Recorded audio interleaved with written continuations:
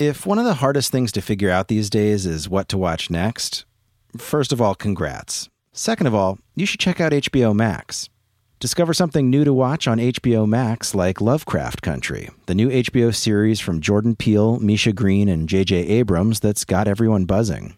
Plus, HBO Max is the only place you'll find new binge-worthy Max originals like Selena Gomez's new cooking show. You heard that right. Selena Gomez is learning to cook, from some of the world's best chefs, no less. Find your next favorite all in one place on HBO Max. Start streaming today, download the app, or visit hbomax.com to start your free trial. This episode is brought to you by US Cellular. Let's talk about your cell phone carrier. When you think about your plan, does what you're getting feel fair? When it comes to staying connected, don't settle. When you switch to US Cellular, not only do you upgrade to fair, you're also joining a reliable network you can trust to have your back. No hidden requirements, no activation fees. Now that's fair. Learn more at uscellular.com. Hi, I'm Kara Swisher, editor-at-large of Recode. You may know me as someone who's just going to embed a Google chip in my skull now to get it over with. You're welcome, Sergey. But in my spare time, I'm just a reporter, and you're listening to Recode Decode, a podcast about power, change, and the people you need to know around the tech industry. We're part of the Vox Media Podcast Network. Today, we're going to play an interview my executive producer, Erica Anderson, recently conducted with. Erica, you're going to help me here with the name? Yes, Andrea Matwyshyn, rhymes with permission. Rhymes with permission, which we may not have over some of these topics you're talking about. This is a sort of sequel to an episode you did recently about biohacking. Talk about the episode first for anyone who didn't hear it. Yeah, well, you should definitely check it out. But the cheat sheet of this, why Silicon Valley loves biohacking, is that I've recently become fascinated by how people in the tech community are treating their bodies the same way a hacker might treat a computer. So that first episode I did was focused on intermittent fasting, the controversial idea that drastic changes to your diet can make you more focused and productive. Yeah, this is made popular by several tech CEOs, including Jack Dorsey from Twitter and Square. Yeah, totally. But Dr. Andrea Matwyshyn, she's an associate dean of innovation at Penn State Law, and she has a different focus. Recently, she's been writing a lot about what she calls the Internet of Bodies. Oh my God, which sounds like some gross evolution of the Internet of Things. Kind it of. Makes me worried, Erica. Oh, Explain I was worried. People. I was worried when I did this conversation, Kara. Green is people. Go ahead. So yeah, right. Well, the name definitely evokes the Internet of Things, but unlike, say, connecting your fridge or your light bulbs to the Internet, this is about more personal and more permanent forms of integrating technology into your life or your body. And that's what Dr. Matwyshyn calls, quote, smart devices attached to and inside our bodies, end quote. And she's raising the alarm because our legal system and our policymakers probably aren't prepared to deal with the consequences of more of these devices entering our lives and our brains. Okay, definitely not prepared. Just yeah, I know, right? Being very nice there, but that sounds like a very worthy and very frightening topic for discussion. Let's hear it. Great.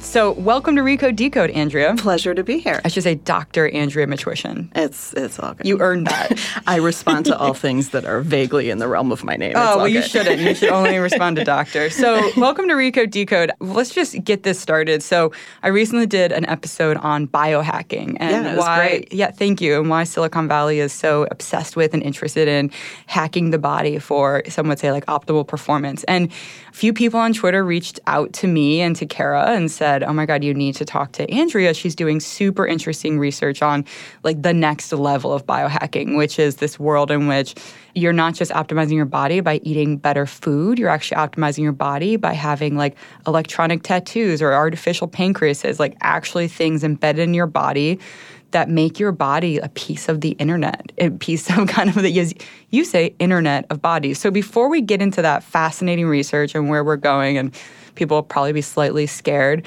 tell me a little bit about you, how you got started, where you're at, the kind of research you do.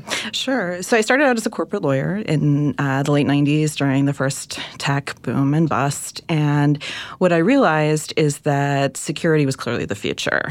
So I was working with everything from large publicly traded companies who were just starting up their investor relations websites to small startups that were creating different kinds of software, some of which was powering the exchanges.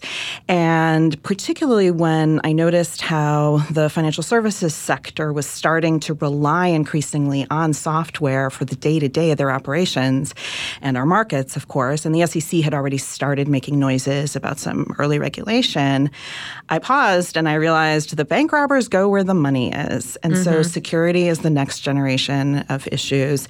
And then I went to a seminar and learned about public key infrastructure, and my head exploded, and I was in love, and that was it. What kind of tech companies were you working for when you were doing corporate law? Oh, it was a mixed bag. So one client was a marketing firm that was doing some cutting-edge digital marketing things. Kind of a sad story. They ended up buying a .com and building an imprudent building that pushed them into bankruptcy. Okay. So that was an early formative experience for me as a corporate lawyer, watching this publicly traded company fall into bankruptcy because of basically two imprudent business decisions, partially driven by the hype of the first tech boom. Interesting. Well, yeah, you'd have a great perspective on what's happening if you're in the legal departments. So were you based in D.C. then or out in the Valley? No, I actually worked in Chicago. Okay. So I was right down the street, down LaSalle, where most of the big firms are in that neighborhood, straight down from the Chicago Board of Options Exchange. So jump ahead. So now you are a professor at Penn State. Yeah. So jump ahead. How did you get from there to Penn State? So nothing is ever straightforward, especially for those of us who work in this field, right? So we all have our weird autobiographical trajectories. So when I was in law school, none of the stuff that I teach today existed. It just wasn't yet a thing on law faculties. So it was really my clients that taught me things. And I did know I wanted to be a law professor, and I was secretly doing a PhD nights and weekends while I was in law practice. And so after 4 years of law practice, my alma mater gave me a teaching offer, and so I started as a non-tenure track faculty member, finished my dissertation, defended, then got my first teaching job at University of Florida, running an interdisciplinary tech center, but being a tenure track faculty member on the law faculty.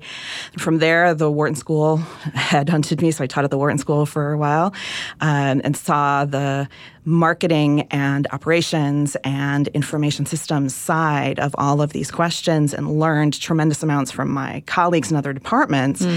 And then I spent a year-ish with the Federal Trade Commission as their senior policy advisor on security and privacy as an academic in residence. Wow. And then I had a fellowship at Princeton for a year with the Center for Information Technology Policy. So you just went deep into learning about the future, and you didn't feel like you could do that in corporate law. So you went back to school, you got your PhD, then you started jumping around to interesting institutions. So I was actually in a JD PhD program. So there was always a method to the madness of ending up teaching, but I felt like much as a doctor needs a residency to understand on another level, I felt like I couldn't possibly understand the reality of corporate deal making and practice without practicing.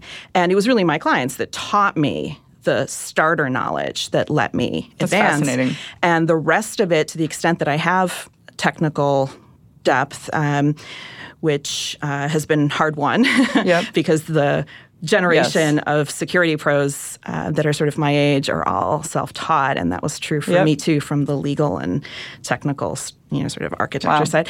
It was going to hacker conferences, presenting at security conferences. So my first HackerCon was in 2003. I spoke at Black Hat, and I knew no one. And I just thought, hey, it would be kind of cool to see what I can learn here, because that's just how I roll.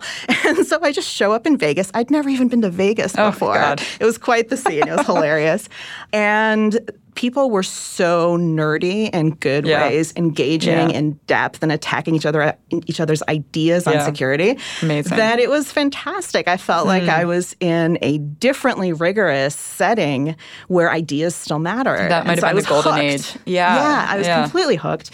And so that fed into my desire to connect deeper with the tech side as well as law side. So I've felt like I've lived two parallel lives my whole career. This tech community that I'm still deeply embedded in and learn from on a regular basis. And the law side that was evolving differently in more traditional ways, but bridging that conversational divide, that policy divide, that's really the bulk of how I position myself or view myself as being able to contribute something to this conversation. All right, well, you just helped me to understand how to better articulate my career as someone who's done a residency in tech but has a background in journalism, and now I'm back. So listen, tell me a little bit about you. You have a paper coming out. I want to just start, before we go into the paper and everything that comes out, I want to talk about this concept of the Internet of Bodies. So what does that mean? Sure. So one of the tech developments that I have been following for years from a security standpoint in particular has been the Internet of Things. So we've connected billions of devices to the Internet, and some of them are adding value, and some of them are highly useful, and then some are kind of like the Juicero, if you'll remember the Juicero, that didn't necessarily add much value in the opinions. What was that, juicing? It was a juicing device that was well-funded, but when it was released into the market, basically people resoundingly mocked it as not providing extra value for the money, and it was kind of expensive, and you could basically get the same effect by hand squeezing the baggie of juice that you inserted into the machine. So the innovation was uneven in IoT, and from a security standpoint, I saw that there was this creeping vulnerability permeating the way that IoT was being built. There were supply chain integrity concerns. These devices were being harnessed into botnets, and so they were being used for denial of service attacks, and that has all escalated to sort of next-level concerns to the point where the Mirai botnet, which harnessed DVRs, it harnessed webcams, it took down well-defended properties like Twitter, for example, and Reddit.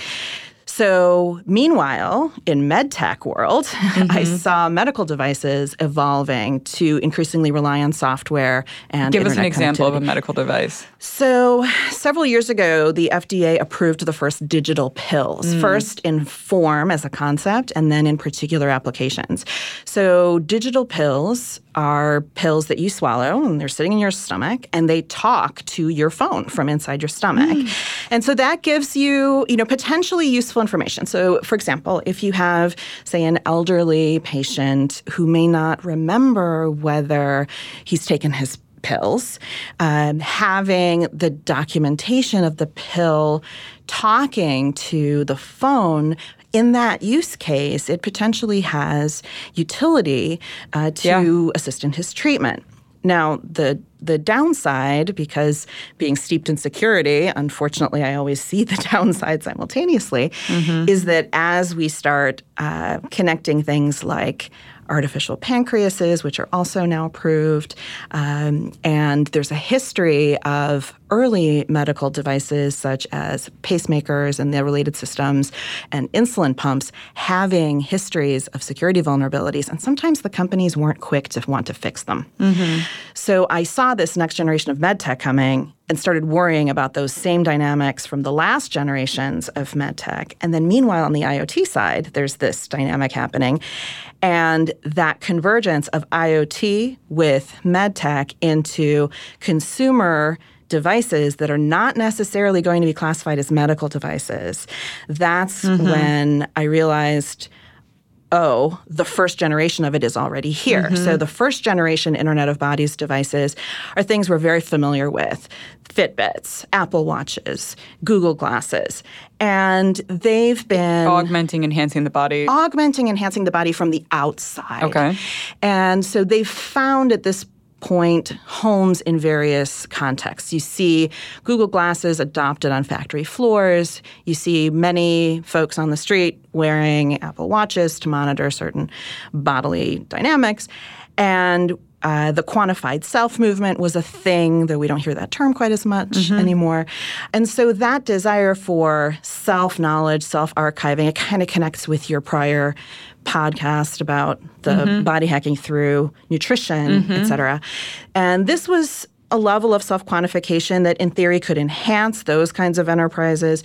But what I also saw simultaneously is that data was being then resold, repurposed, repackaged potentially, which had other kinds of social applications. So first wave of Internet of Bodies, Fitbit, Apple Watch, an app that, let's say, tracks your menstrual cycle. What is that app called? It's like OVR. There are a bunch now, yeah. Right. So and then it's like, all right, you use these as a consumer. They're helpful. They're interesting. They allow you to kind of know more about your body, which is ultimately could be a good thing. But you start to see like these potential security concerns. Talk to me about what is level 2 and level 3 of the Internet of Bodies? Sure. So level 2 is body-embedded devices. So those are the medical devices that I was just mentioning, the artificial pancreases, the pacemaker systems that rely on internet-pushed updates for certain components. Which is not necessarily new, the pacemakers. Not necessarily new. These are sort of the pacemakers are the earliest second-generation devices. You also have cochlear implants, which are an early second-generation device. Cochlear implants now have Bluetooth capabilities. So that could be enhancing for someone who is a user of a cochlear implant in hearing, say, a TV better. But as anyone who studies security knows, Bluetooth is unfortunately frequently found to be vulnerable, and it creates a new level of exposure for the user of this device. And the attack surface is such that, it's possible that someone could start messing with your cochlear implants perception and weird sounds, weird voices, etc. So level 2 then is like, are these implants in the body or in the ear? What is the next? What is the third level? The third level we're just starting to experiment with, and both in the private sector and DARPA in military context is experimenting with this. And it's body-melded devices. So we're talking about brain-implanted things. So, for example... People should see my eyes. They just got really big. Our listeners are very savvy. They might know all about this, but I'm like, holy shit. So, go on. You're channeling what I was feeling as I was watching the Neuralink presentation recently.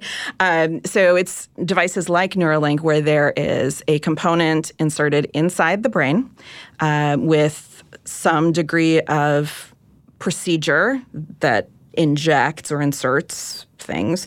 And then there is an external communication link with computers outside the brain. So the model of what this could work like in the best case scenario is that it is an extension of the processing capabilities of the human brain. So assuming that we view the body as just a carbon-based operating system and the brain is part of the hardware, the wetware that powers the outcomes of this carbon-based operating system.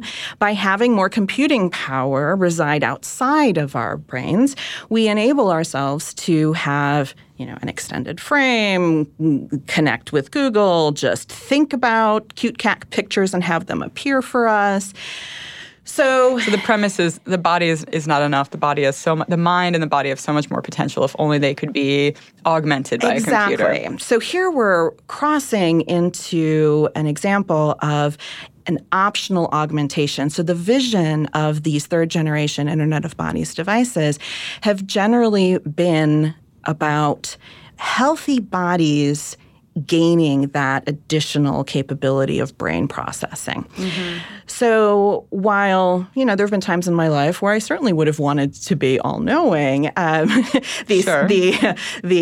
engineering observer and academic in me says, whoa there, how exactly are we building this? Why do we think it's not going to be subject to the same kinds of vulnerabilities, both technical and legal, that we see already present in the IoT system around those devices, in prior generations of software, and in medtech conversations. And not learning from technology history is the surest way to have things end poorly. We're here with Dr. Andrea Matwyshyn, the Associate Dean of Innovation at Penn State Law and an expert on the Internet of Bodies.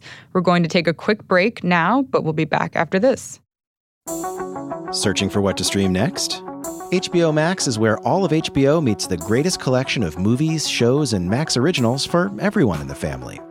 Discover something fresh to watch with new HBO series like Lovecraft Country from Jordan Peele, Misha Green, and J.J. Abrams, or The Undoing, starring Nicole Kidman and Hugh Grant. You can also jump into a new Max original like Selena Gomez's new cooking show, Selena and Chef, or The Flight Attendant, a dark new comedic thriller starring Kaylee Cuoco. Ridley Scott's even producing a new series called Raised by Wolves. Whether you want to rewatch classic favorites or finally get into that show your friends have recommended 1,000 times, HBO Max has something for everyone. Start streaming today and find your next favorite. Download the app or visit hbomax.com to start your free trial.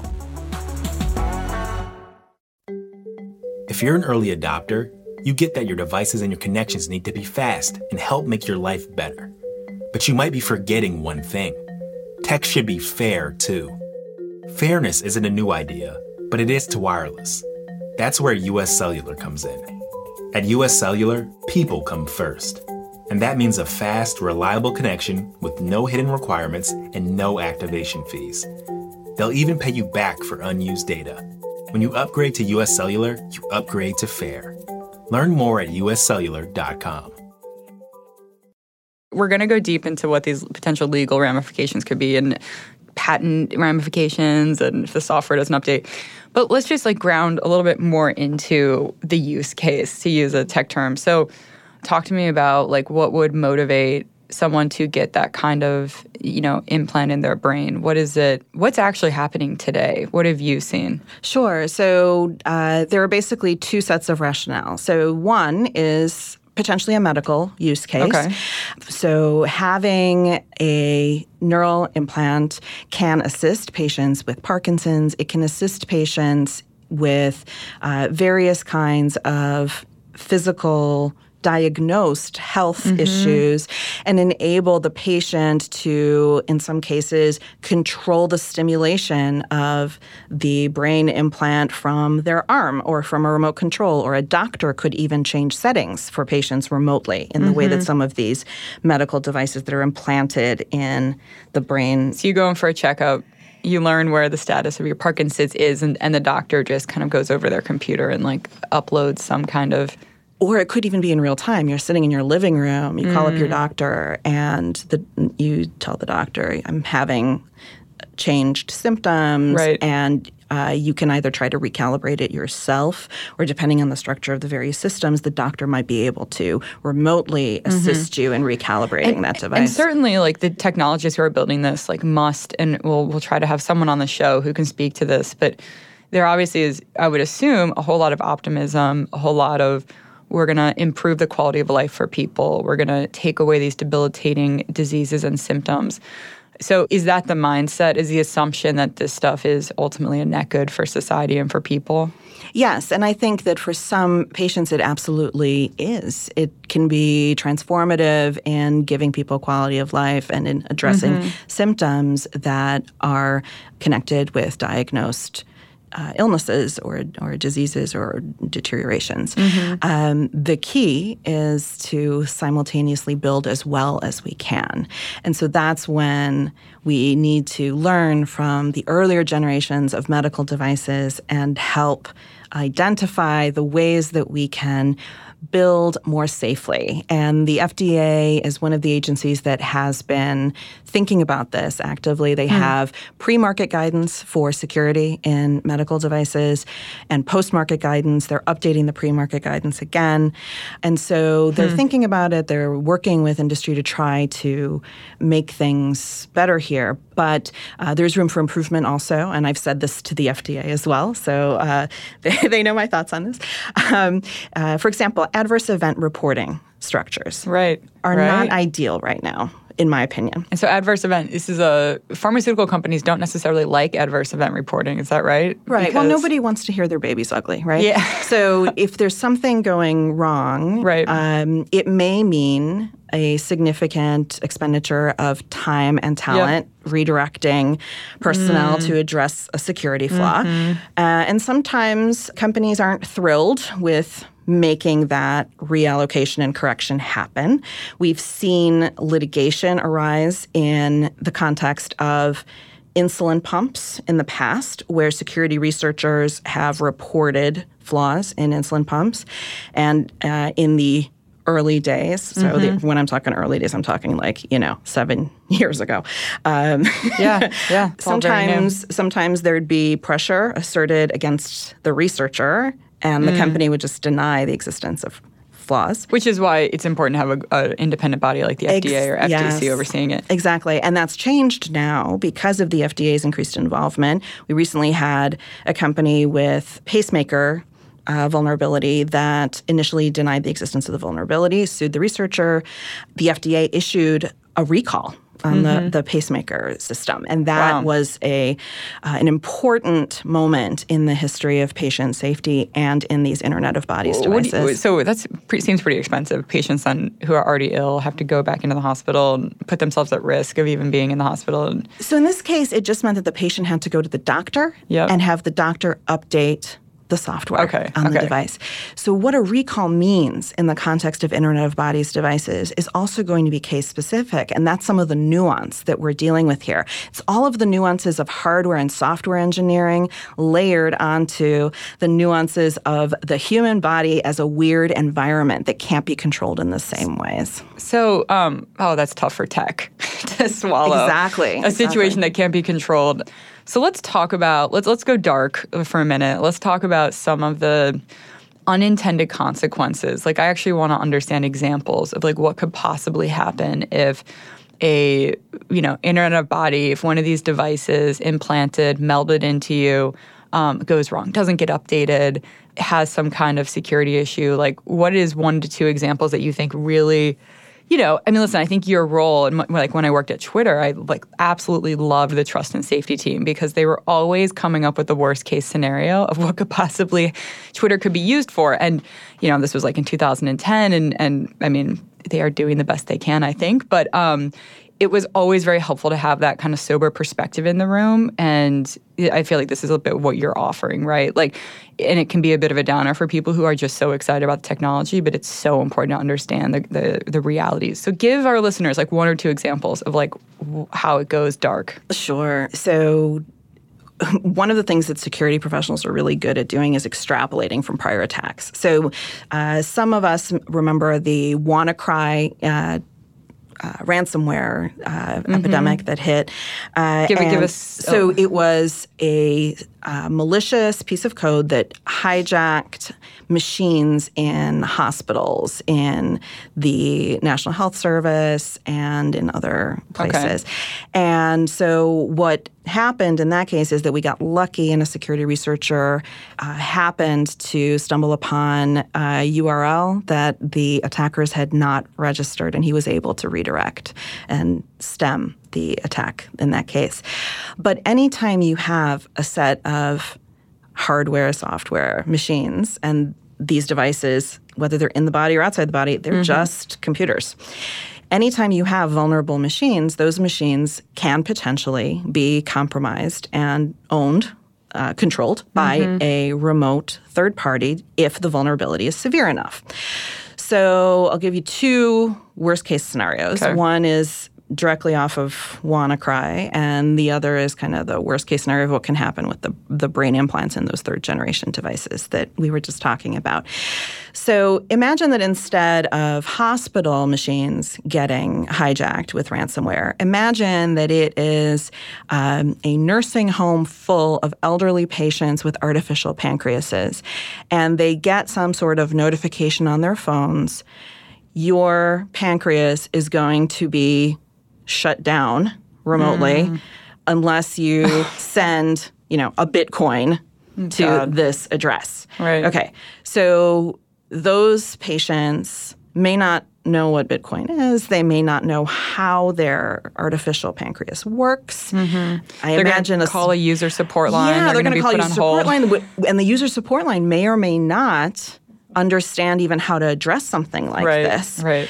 And one of the concerns is that we see only limited education happening in medical schools and in nursing schools and in other places, even of health professionals. So the doctor that prescribed that device may not know how to handle it. So the patient may then call a grandchild, and instead of asking the grandchild to help them turn the machine off and on again, It's about turning the artificial pancreas on and off again, or figuring out, I can just see this universe of grandkids sitting in a different state trying to figure out how to send Bitcoin to save grandma's life. Oh my God, my grandma's calling me again about her pancreas. What do I do? It's like my dad calling me asking how to use Twitter. I love you, Dad, but well, it's like when I go see my parents, whom I love dearly, but I walk in the door, hi, how are you? Here's everything that's broken. Yeah. So what's the second? What's another terrible?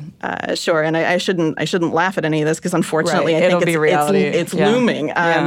So the one that deeply worries me with respect to the brain implants, because these are devices that allow for reading and writing in the design that's being used in some cases based on best available reported information, it means that a remote attacker might be able to write things to people's brains. And we've kind of built a world that presupposes that we come up with our opinions independently, and then, having thought about things, we exercise autonomous acts. Everything from what we buy to how we vote to the conversations we have. But in the world where there's a chip with potentially a remote third party interacting with your brain, we start to see a little bit of a slide in being able to identify what are really our thoughts and what are really someone else's thoughts. Never mind the idea of harnessing these devices, whether it's the artificial pancreases or it's the brain implants or it's injected contact lenses that help you play games better with, fancier AR capabilities. That can all get potentially harnessed into a botnet and be pointed at a power grid or a hospital or other sensitive targets. And so you may end up with your body unwittingly participating in criminal attacks, in distributed denial of service attacks, and you might not even know it. Interesting. Wow. Well, and also I wasn't going to That makes sense. I mean, that makes sense. That scenario is totally disturbing. The other thing I was thinking about as you were talking about it was maybe not like engaging in criminal activity, but maybe like voting in a certain way or voting in a certain way. Treating someone a certain way. And that's so interesting because when I think about the struggles that Google and Facebook are having right now around, manipulation of their products by the Russians or by other entities, other networks that have, shall we say, an axe to grind and a political belief to push propaganda, misinformation, it's already kind of happening, right? Like people believe they've come up with these ideas themselves, but really they've been manipulated by misinformation. And so I think what you're talking about is almost the next step. And by the way, it just so pisses me off because it's like humanity is so impacted by this technology. And, what you're painting is the next level. Maybe that'll actually help technology companies understand how information is. That's my hope. So by identifying these problems, I'm hoping that we build thoughtfully. And we don't build just because we can. So I call this the better with bacon problem, the way that some chefs love to throw bacon on everything. Yeah. In IoT, we sort of love to throw internet connectivity on everything, whether it really enhances the experience of the product or not. So if you really love bacon and you get that surprise bacon that was undisclosed on the menu, or even if it was disclosed and you can't parse it out, it's blended in. If you really love bacon, you're like, oh, awesome, bacon, yum. But if you're a vegetarian and say the bacon wasn't disclosed on the menu or you can't pick it out, you have a completely different experience with that particular meal. And in fact, it may destroy the meal for you. And say you have an allergy to bacon and it wasn't disclosed, you've just exposed yourself to a whole layer of risk that you might not know was there. And so that's something else that we've seen happening with IoT. I call that a builder bias, where there's a push to ship fast and to get it out there, and then, we'll clean up security and privacy questions later. That doesn't work when the possible harm and the costs are human bodies being damaged in potentially permanent ways. That model of shipping fast and hard does not work. And that's where the law is going to inevitably step in, because even the least tech-savvy judges are not going to be okay with bricked arms and physical damage happening to bodies. Someone has a prosthetic arm that's run by a computer, and when you say brick, you mean like they just stop updating the software? Yeah, or sometimes I fear it might be even more kind of aggressive. So if you look at the way that some acquisitions in tech are happening, there's a famous incident with, well, famous in nerd circles, I guess. This is a nerd circle, Andrea. You're good. That's why I feel so at home. So there was this home hub company called Revolve that was purchased by the Nest unit of Google. And for whatever internal reasons, they decided to deactivate the home hubs.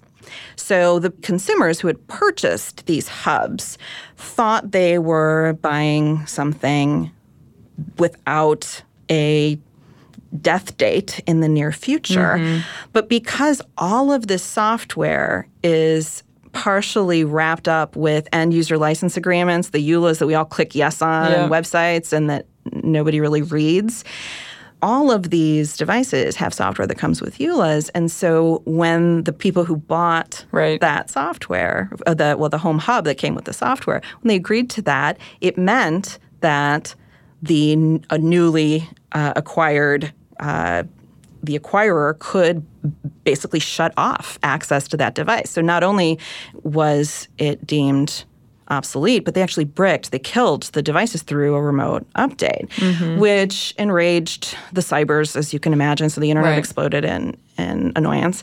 And ultimately, it was resolved with some Did Google send everyone new Nest? Yeah, there was.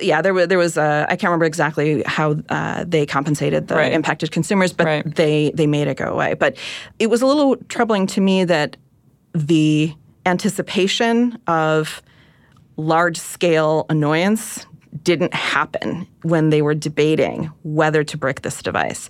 So imagine it's not a home hub. It's not a cost they were considering internally. Or maybe they did, but it was low on the priority list. So what happens if you brick someone's prosthetic arm? Well, exactly, right? So if it's a home hub, okay, your lights don't go on, your heat doesn't go on, your front door may not open. But if it's your prosthetic arm, you're suddenly experiencing a whole other level of dysfunction and inconvenience and potentially expense and pain and suffering. As you were referencing earlier, if you have this robotic arm that is attached to your body, sutured into your body, which is what the next generation of prosthetics is, it's interwoven with the mechanics and the bits and bytes, weaving into the corpus, the flesh and bone of humans. When you have that level of interconnection, it creates new levels of functionality, which is great for the users, but it also adds this next level of risk that someone who remotely has access to the code base, either for updating purposes or bricking purposes, has functionally a degree of control over your arm that you might not have anticipated. Totally. I can imagine, I don't know who would say this. This is a very cynical point of view. I was going to say the tech companies, though I don't know. You imagine someone saying, well, that's just like the cost of this new society that you might have. This is the deal. You signed the user license agreement. You said that if the software was discontinued, your product wouldn't work, and so be it. So that's the question that we really need to step back and ask ourselves. Is that the society we want to build? And the baseline that exists, I think, across industry, across academia, across consumers, and across judges and regulators, I don't think there's a shared baseline on what we're building. And that's one of the things that worries me. So if you think about the default of what a human body is it just a carbon-based operating system that's last gen and needs to be upgraded as soon as possible because it's not as pristinely controllable as robotic parts would be? Footnote, yesterday when my laptop crashed and I had to restart it, or when my phone's apps malfunction. I don't know that our ecosystem is ideally stable so that it's fair to say that we have a pristinely controlled robotic environment. Right. But nevertheless, so is the human body this last-gen carbon operating system? On the other hand, a few notches over on that, spectrum, you have the idea of the human body as the baseline that needs to be preserved. Right. And, kind of like the way that otters use sticks to get food, we start with the baseline of the human body, and then we build some tools that help extend our capabilities. And there's variation in between there. So one step over from the human body preservation camp is something like human-machine symbiosis, where you figure out what humans are really good at and you figure out what the state of technology is that highlights the strengths of machine-based systems, and you create a balance between which kinds of functions are delegated to technology and which kinds of functions are squarely remaining with humans. Oh, interesting. But again, that requires a level of trust, a little bit. Who's done this well? Europe? Sweden? This is the Wild West. This is the Wild West. Okay. So these conversations are ones that are simultaneously happening in Europe. So I'm actually talking about the Internet of Bodies with the Council of Europe in November. So they're thinking about this stuff. They care about it. It's directly in line with the deeper thinking behind GDPR, the data protection regulation that went into effect recently. But on the other hand, there is this counterpoint and push toward data portability, maximum sharing of information, et cetera, which has clear benefits, but it also potentially comes with risks if it's not done carefully to intersect with these security concerns, particularly as software and hardware uses the human body as a technology platform and comes with the risk of physical harm as well as security and privacy and other kinds of harms to society and national security. We're going to take another break now. We'll be back after this with Dr. Andrea Matwyshyn. Support for this podcast comes from State Farm. With surprisingly great rates, State Farm is the real deal when it comes to home and car insurance. State Farm agents are in your neighborhood, ready to help personalize your insurance. And you can manage your coverage, pay your bill, or even file a claim right from your phone with the State Farm mobile app. Visit statefarm.com today to get a great rate without sacrificing great service. That's statefarm.com. When you want the real deal, like a good neighbor, State Farm is there. A few more questions. One is, who should take ownership of this in the United States? Is it the FDA? Is it the FTC? Who is it? I think it needs to be a shared effort across multiple agencies. So there are little bits of these questions that impact the work of multiple regulators. So the Federal Trade Commission has traditionally engaged with consumer products and marketing and advertising practices, but they're a comparatively small agency. So as we've seen in the discussions over, say, tech antitrust policing, there are, I think, fairly identified scaling issues in that agency. So what I would propose is that I think they need an injection of additional lines and a new practice group. I think they need a technology practices group that looks at these issues broadly. And within that technology practices group, you would have teams that work with other agencies in partner relationships. So, for example, an IOB team that would work with the FDA to help determine where the line is between a medical device and merely a health and healthy living kind of device. Like a Fitbit. Yeah, right. So the Fitbits were not medical devices. Nice to have, But something like a digital pill, which is inside the body, that also might not be a medical device. But then we get into things like, the augmented reality contact lenses. Well, that's really in the body, but yet it's not performing a diagnostic function of a disease, which is generally the way so there's that a need. medical There's devices. a real need for a cross-functional, serious group, and that doesn't currently exist. And I don't even think this president we have a chief technology officer anymore. I don't know that we have. Anyways, it's really interesting to think about like how important it is to think ahead, right, and to set up structures. And to protect Americans and really anyone in society that is going to be using these devices. Yeah, and because these issues are so complicated and they're bound up with those contract issues we were talking about and the trade practices issues about how companies acquire companies and what they decide to do with those product lines. All of that is a big kind of stew. And so you really need a focused group of people who work on these issues, and they need finding authority and they need guidance-making authority to keep up with the times a little bit better. Well, and the next gen issue, in my mind, that we're already seeing play out that would also fall into this group is the set of issues around social credit. Right. Obviously, lenders, insurers would love to have a real-time feed from your brain, or if that's too far out for folks, imagine a real-time feed from the injected contact lenses in your eyes. And those are things, so the contact lenses have already been patented by multiple companies. Right. So this isn't a fictional product that I've made up. There are already patents from major tech companies for injected lenses performing various functions. So, okay. So glad you're doing this research and that there's a community of people doing it so that we can understand it better. So let me ask you this, one of my last questions. What are your personal habits when it comes to devices and privacy? As someone in the field who is aware of the dangers of not just the Internet of Bodies, but the Internet of Things, how do you personally, what's your relationship with technology? What are your hard no's?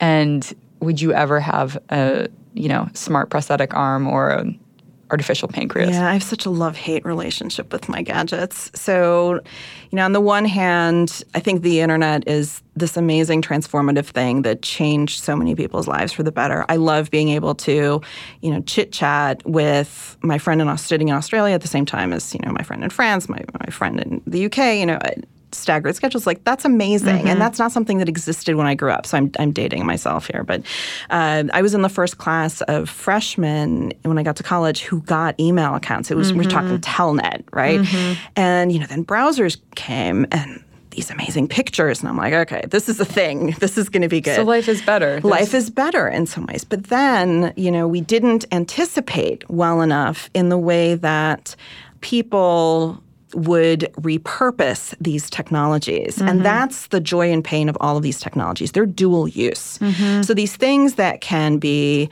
wonderful enhancers of our lives will inevitably be repurposed by darker forces to be used against us in whatever ways are possible. Mm-hmm. So that's how I approach my own life. Every device, there's a phone sitting here right now. And I could, in theory, walk around with the phone in, a Faraday bag, but then that would limit its functionality, and I need that functionality to be able to work with it.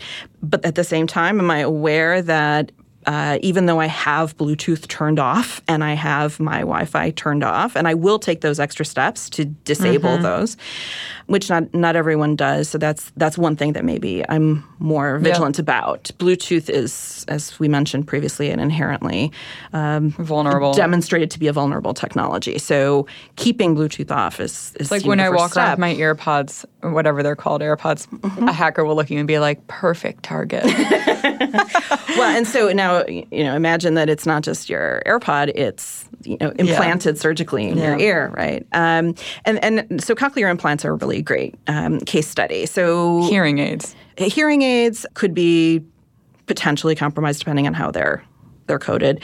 But the cochlear implants are interesting because they raise the social questions that some other technologies haven't. So the deaf community has a strong community identity. And so the arrival of cochlear implants, and I'm not talking about currently, I'm talking about sort of historically, this has been going on, was a source of intra-group discussion and divergent opinions, because for some members of the community, the cochlear implant was viewed as a delegitimization of the way that they were born. And so it was saying that they were somehow lesser than. That it had to be fixed. That they needed to be fixed. Yeah. And they didn't view themselves that way. Yeah. And especially as you dig into how cochlear implants work, you start to see where they're coming from because, right. Apart from the dignitary aspect of it, like as a dignity matter, obviously,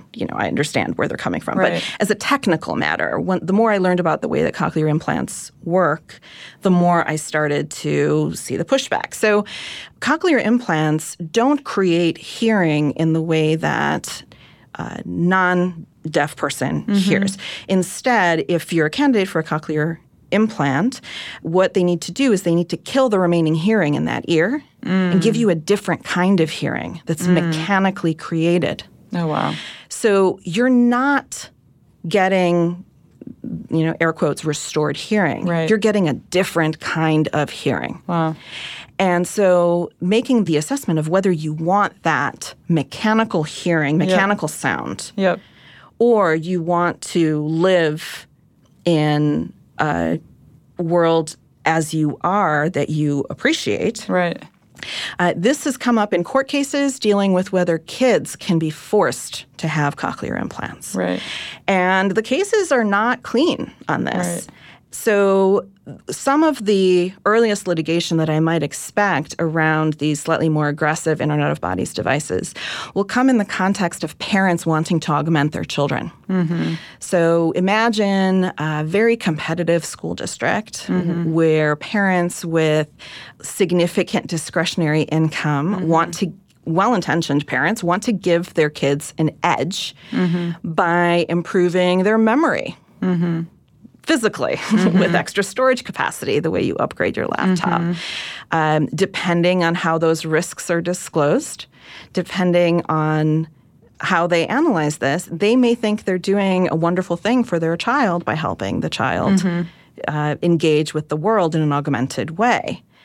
But as we've discussed, that comes with risks. Imagine. Well, it also creates an even bigger divide in the class. Exactly. Of America. So those are the social dynamics. So it's not clear who the winners and losers are, which I find particularly interesting because the most augmented among us may end up the most easily brickable among us. Interesting. Oh gosh. So that'll motivate technology companies to think differently about it potentially. We'll see. I guess last question. What have I not asked? What is the thing you want people to know or understand that kind of keeps you up at night? Or I guess what is your bottom line? So here's one of the things that I worry about, that we are not by design but by accident eliminating the ability to buy less connected things.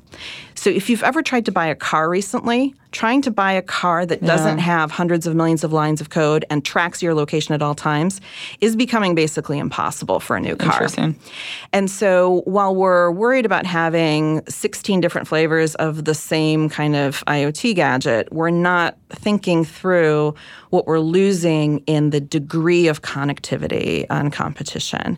So that's one thing that I notice. But the thing that really keeps me up at night is, and this may be a little law nerdy, but secure transactions in bankruptcy law and the databases that are generated from this set of devices. So let's say that you have a live feed coming from your eyes or a live feed coming from your brain, and you have a contractual service relationship where some company is storing this information in the cloud for you and you can search it, et cetera.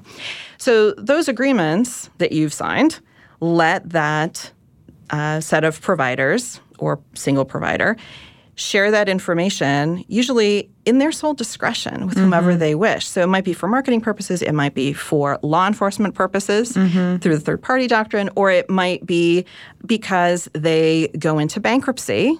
And because in bankruptcy, the primary interests are the interests of the creditors who funded the company, the court, under current bankruptcy law, may, but does not have to, appoint a privacy ombudsman. But the bankruptcy trustee, the privacy ombudsman, they're not explicitly consumer representatives. And the FTC sometimes intervenes in bankruptcies of databases of particularly sensitive information.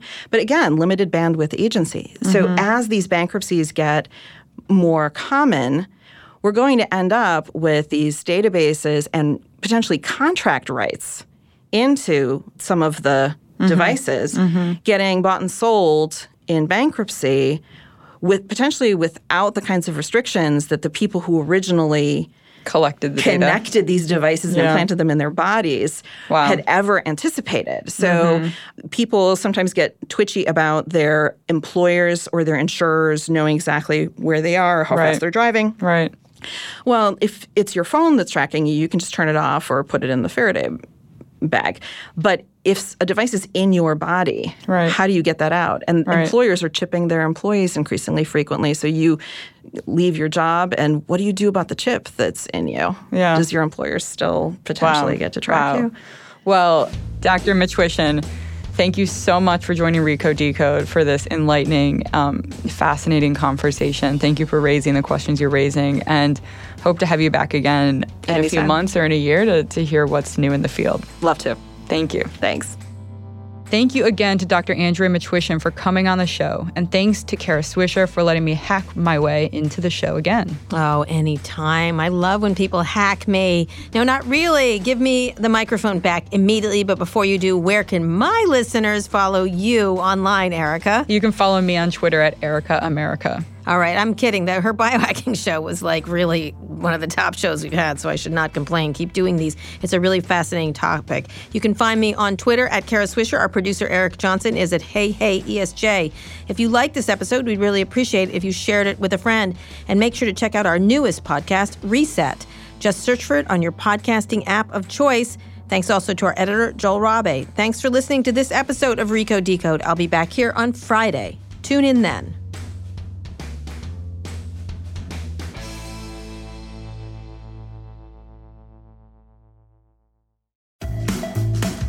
HBO Max brings all of HBO to your fingertips, plus an epic list of new Max originals. Whether you're into animation, classic movies, or binge-worthy series, HBO Max's suggested collections are curated by real humans, not robots, so you find the right thing to watch every time. With thousands of options for you and the family to choose from, it's the streaming platform of your dreams. HBO Max, where HBO meets so much more. Start streaming now at hbomax.com.